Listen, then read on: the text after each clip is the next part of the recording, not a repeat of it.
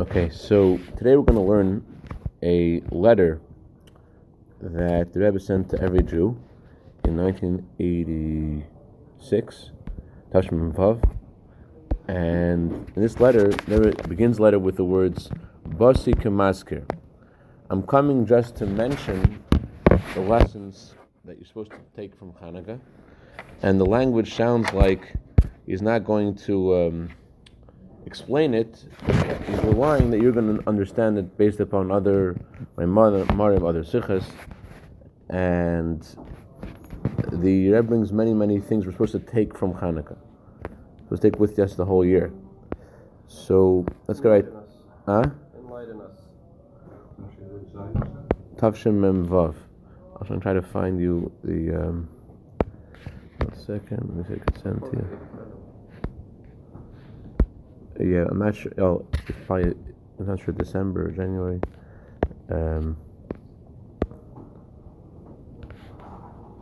it's not a Hanukkah? It's just down the letter he wrote in...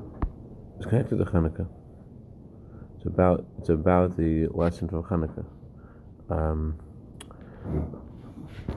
Okay, so it brings many lessons. First of all, the lessons we take from Hanukkah is from the Menorah. The Menorah is the mitzvah which encompasses the entire Hanukkah. It's a mitzvah it's the first mitzvah you do on Hanukkah. Saying Al Nisim only begins at night, and saying the Hallel begins the next morning. The Menorah already begins the very first thing you do on Hanukkah. So as soon as it's Shkia, as soon as the sun goes down, that's when you begin celebrating the Hanukkah by lighting the Menorah. So I'm not going to find this letter. All right, light the Menorah. The first thing you do is you light the Menorah when it starts to get dark. As soon as it's Shkia, according to Halacha, in many aspects is considered daytime, and you're lighting the Menorah already then. So, okay. So first of all, light the Menorah. Oh well, in Shul, our minhag is that we don't go home between Mincha and Ma'ariv because it's hard to get people to come together again. So therefore, we do it immediately while everyone's still in Shul.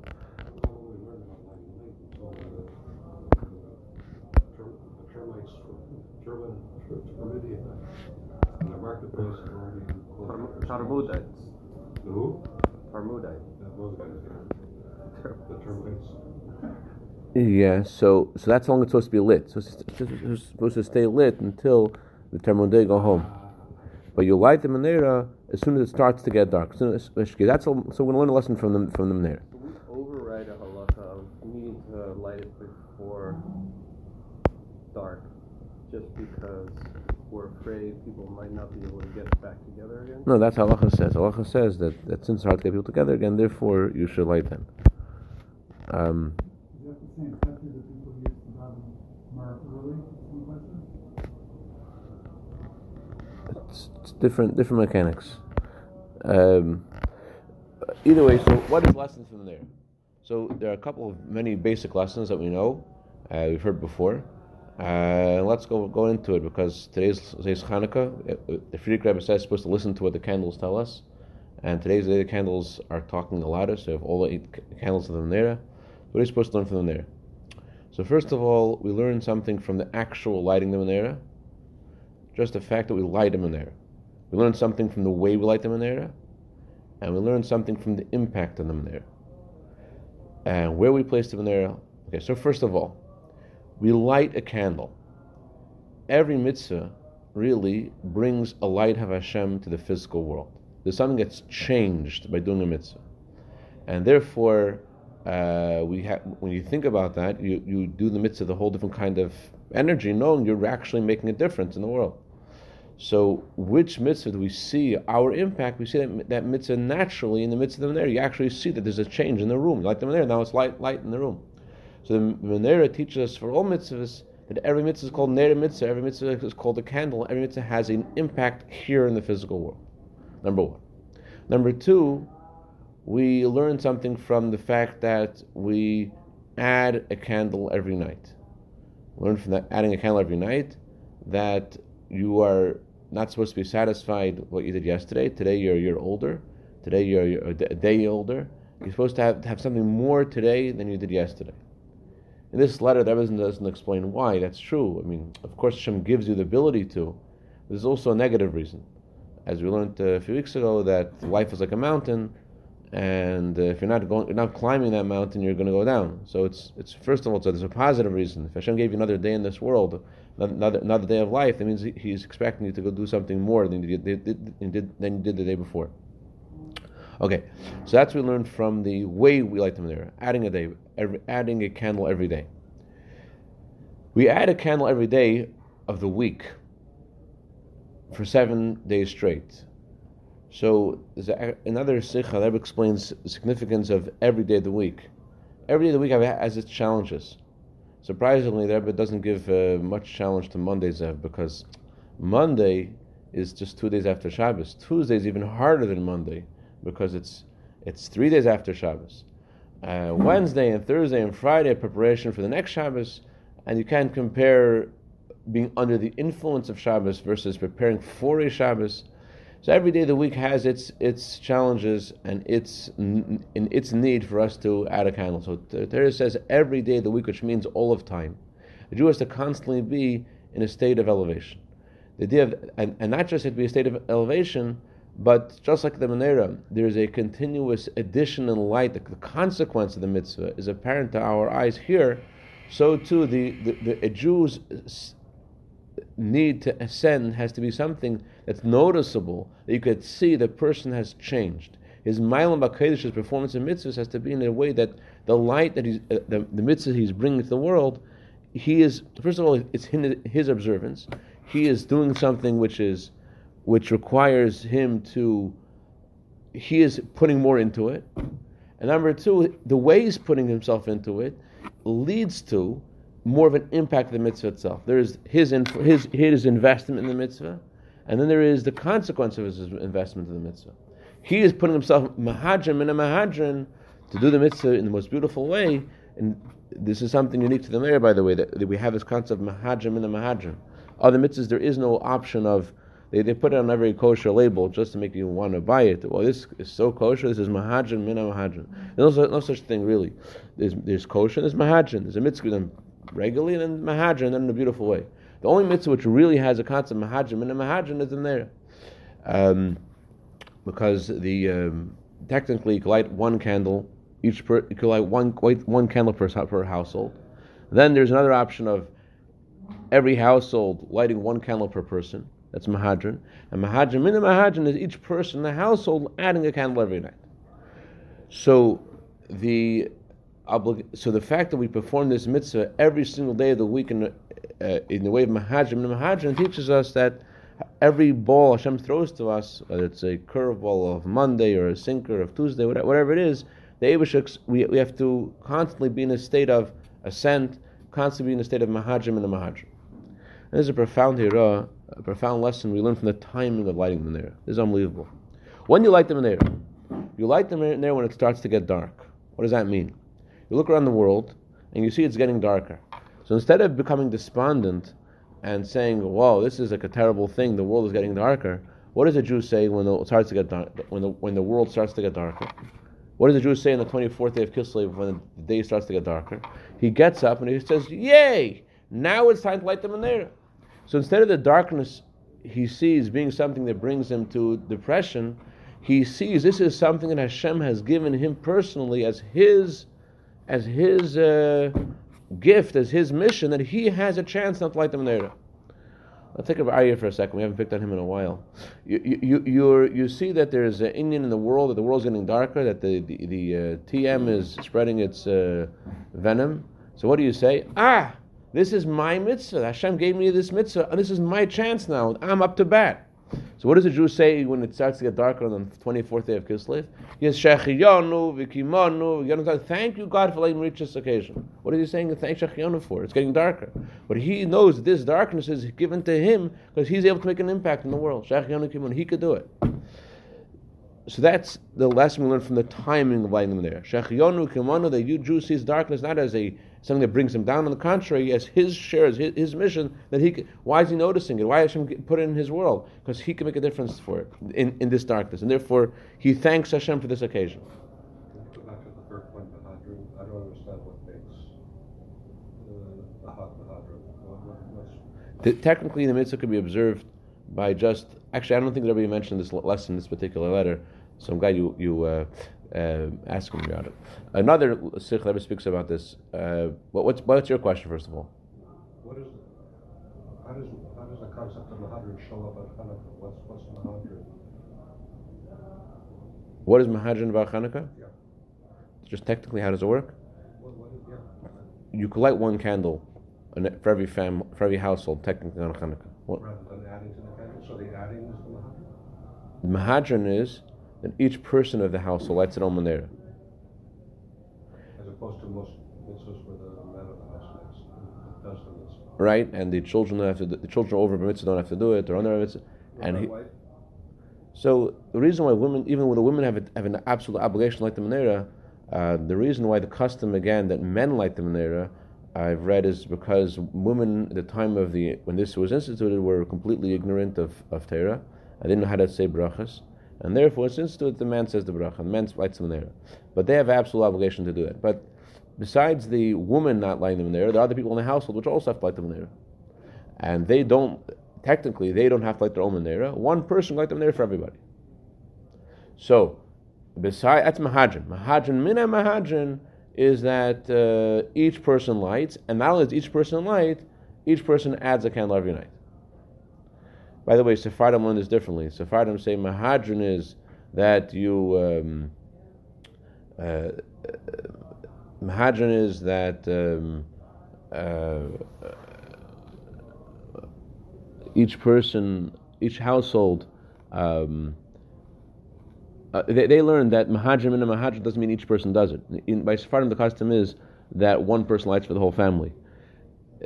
The Rebbe actually said that even in Chabad, the custom wasn't necessarily that every child lights the menorah, but since the Rebbe began the campaign of Tzivos Hashem, Army of Hashem, so everyone wants each child to light their own menorah. Every child should feel they're part of it. Anyway, so Mahadran and Mahadran Stam, the reason why this holiday has this element is because the Jewish people also performed mitzvahs in a way of Mahadran and Mahadran. They also went out of their way to fight the Greeks, and we want to keep the mitzvahs. And technically, they could have said, we're going to transgress the mitzvahs and not give our lives for it, because it wasn't really necessarily a decree against Yiddishkeit. It was a decree against to hurt it and to scare.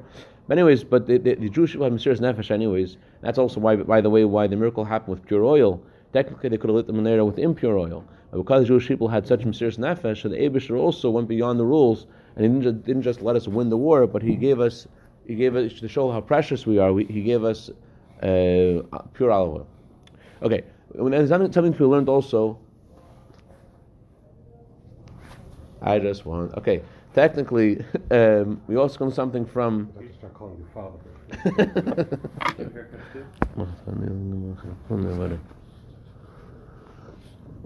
Okay, we also thank you very much. We also learned something from where the menorah is placed. The menorah is placed on the entrance of the home, which means that we're not just supposed to give light to the world. We're also supposed to give light in the way that it impacts our surroundings. And here the Rebbe says something very profound, and I think something which a lot of people aren't aware of. A lot of people think that when we think about outreach, what does outreach mean? Let us show you how we do it. Come to our house for Friday night. That's where the trajectory of outreach has to be. Come to our show and you'll see how it's done. Come with us and come inside and taste it. Come to our Farbrengen, come to our experience and be a part of it. But the Rebbe says that the menorah is lit in a way that the light is seen on the outside, which means that even someone who's not yet ready to come to the inside, yes, you're right, there's something beautiful what you have inside, but let's say someone's not there yet, they're not ready to come into the inside and see what it's like. They just want to stay on the outside. It's different to what the Rebbe says in other places, that you're not supposed to lower the Torah to a person. Yiddishkeit says when you introduce a person to Yiddishkeit, you're not supposed to tell him, well, you don't know so much about Yiddishkeit, so for you it's enough to do one mitzvah. You don't tell that to a person. You tell the person there's 613 mitzvahs, and I'm going to offer you to do a mitzvah today, and that is a mitzvah film. But you're just like me, and there's a standard, and I don't keep the standard either, and everyone does as much as they can. But this is not what Yiddishkeit is. It's just a taste of Yiddishkeit. It's just one mitzvah. There's really a lot more. That's the Chabad model of outreach. You're not changing the Torah. Other people believe it's okay to change the Torah as long as you're affecting people. So that's what it says in other places. Don't bring the Torah to people. Bring people to Torah. But here, the Rebbe adds a nuance to this, and he says, don't think that you have to wait till the person's ready to go to the inside. Give them something they could have on the outside, which to me means let the person light Shabbos candles in their own home. They're not ready to do the full Shabbos experience.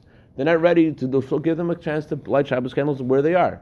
They're not ready to go to shul to daven Shachris. So give them the chance to have something of davening where they are. They're not going to get the full davening, Yontif, but they're going to get something of davening. So give them a chance to have something of the davening, something of the shul experience where they are. Don't wait till they're ready to go to the inside. Give them the light of them there on the outside where they are.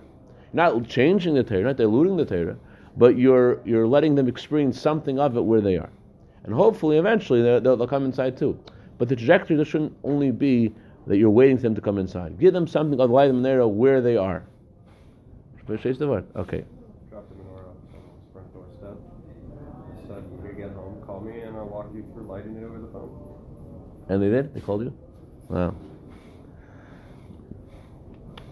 That'll be a lot safer than what happened with me.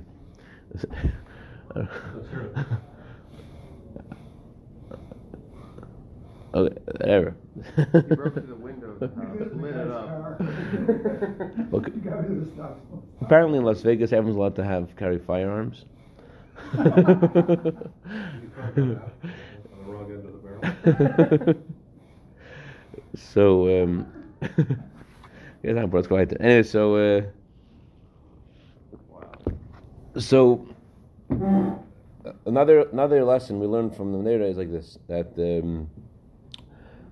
the Menorah, 7 days a week on the outside, constant increase was another lesson I ever said. 1 second, I remember. Basically, it was right before Shabbos, and I was thinking like everything's divine providence. So everything must be, any place you're put, it must be for a reason. So why am I over here now, a few minutes before Shkia? I'm just on a side street in Las Vegas, so whatever. And as I'm thinking that, I'm telling you, as I'm thinking, a lady drives by, and she's like, "Are you a rabbi?" I'm like, "Yeah." "I've seen you around, right?" I'm like, "I don't think so. I mean, maybe it's my brother-in-law. He lives here." "All right." So I say, "You Jewish?" She says, "No." Well, I don't say no. She says, "Doesn't matter. I have no family here, and doesn't matter." She starts to cry, and so, yeah. So I said, "It's not true. We're family. I come from Abraham and Sarah. You come from Abraham and Sarah. We're brothers and sisters." She says, "It's not true." I say, "It is true." And I gave her a menorah, and I invited her to come over for Shabbos, and she came. But and she had a great experience. But because in Las Vegas people carry firearms and stuff, so it wasn't so appreciated by our hosts. Anyways, so people carry firearms. So she didn't qualify as a worthy guest in this home. Whatever. Anyways, so but you win some, you lose some. Either way, so okay. So in short, we have all these lessons we're learning from the Menorah. Number one is we're learning from the Menorah the fact that a mitzvah has an impact in the physical world. When you do a mitzvah, just like you light the Menorah, you see an actual change in the world. You see light in the room. So too, when you do a mitzvah, to feel there's a change. By the way, the Chafetz Chaim says that's why the center of Yiddishkeit is Mashiach, because the center of Yiddishkeit is realizing that what you're doing in learning Torah, doing mitzvahs, it goes somewhere. So that's what you'll see from the Menorah. Actual light is brought to the world by doing the mitzvah. Second of all, we learn from the narrative that everything has to be in the way of asin, not to be satisfied today with what happened yesterday. Third of all, we learn something from the time like the Menera. What do you learn from the time like the Menera? When you see darkness in the world, the Yid doesn't say, "Oh, it's too dark. What should I do?" On the contrary, thanks God, Hashem, you've sent me now an opportunity. I have a chance now to bring my light to the world. Ashachiyonu v'kimonu, he says, when he sees there's more darkness in the world. Then we learn a lesson from the fact that I skip on. And we also learn a lesson from the fact that the light is not just that you have to be on the increase. You have to make sure that your impact is on the increase. You have to see to it that there's more light, that you're ascending and keeping Yiddishkeit to something that impacts the world, brings more light to the world. I'm not exactly sure what that means, but I think that it means, first of all, it means its most simple meaning, that it's possible to keep Torah mitzvahs and do more, but not think necessarily about where it's going.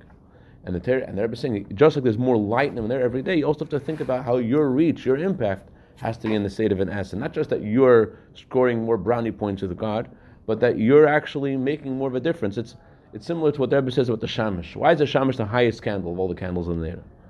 The Shamish is a servant candle. It's not even a mitzvah. You can't use another candle of the Menera to light each other because you don't want to use a mitzvah. So therefore you use this non-holy candle. So how did this candle make it to the top? Why is it higher than all others?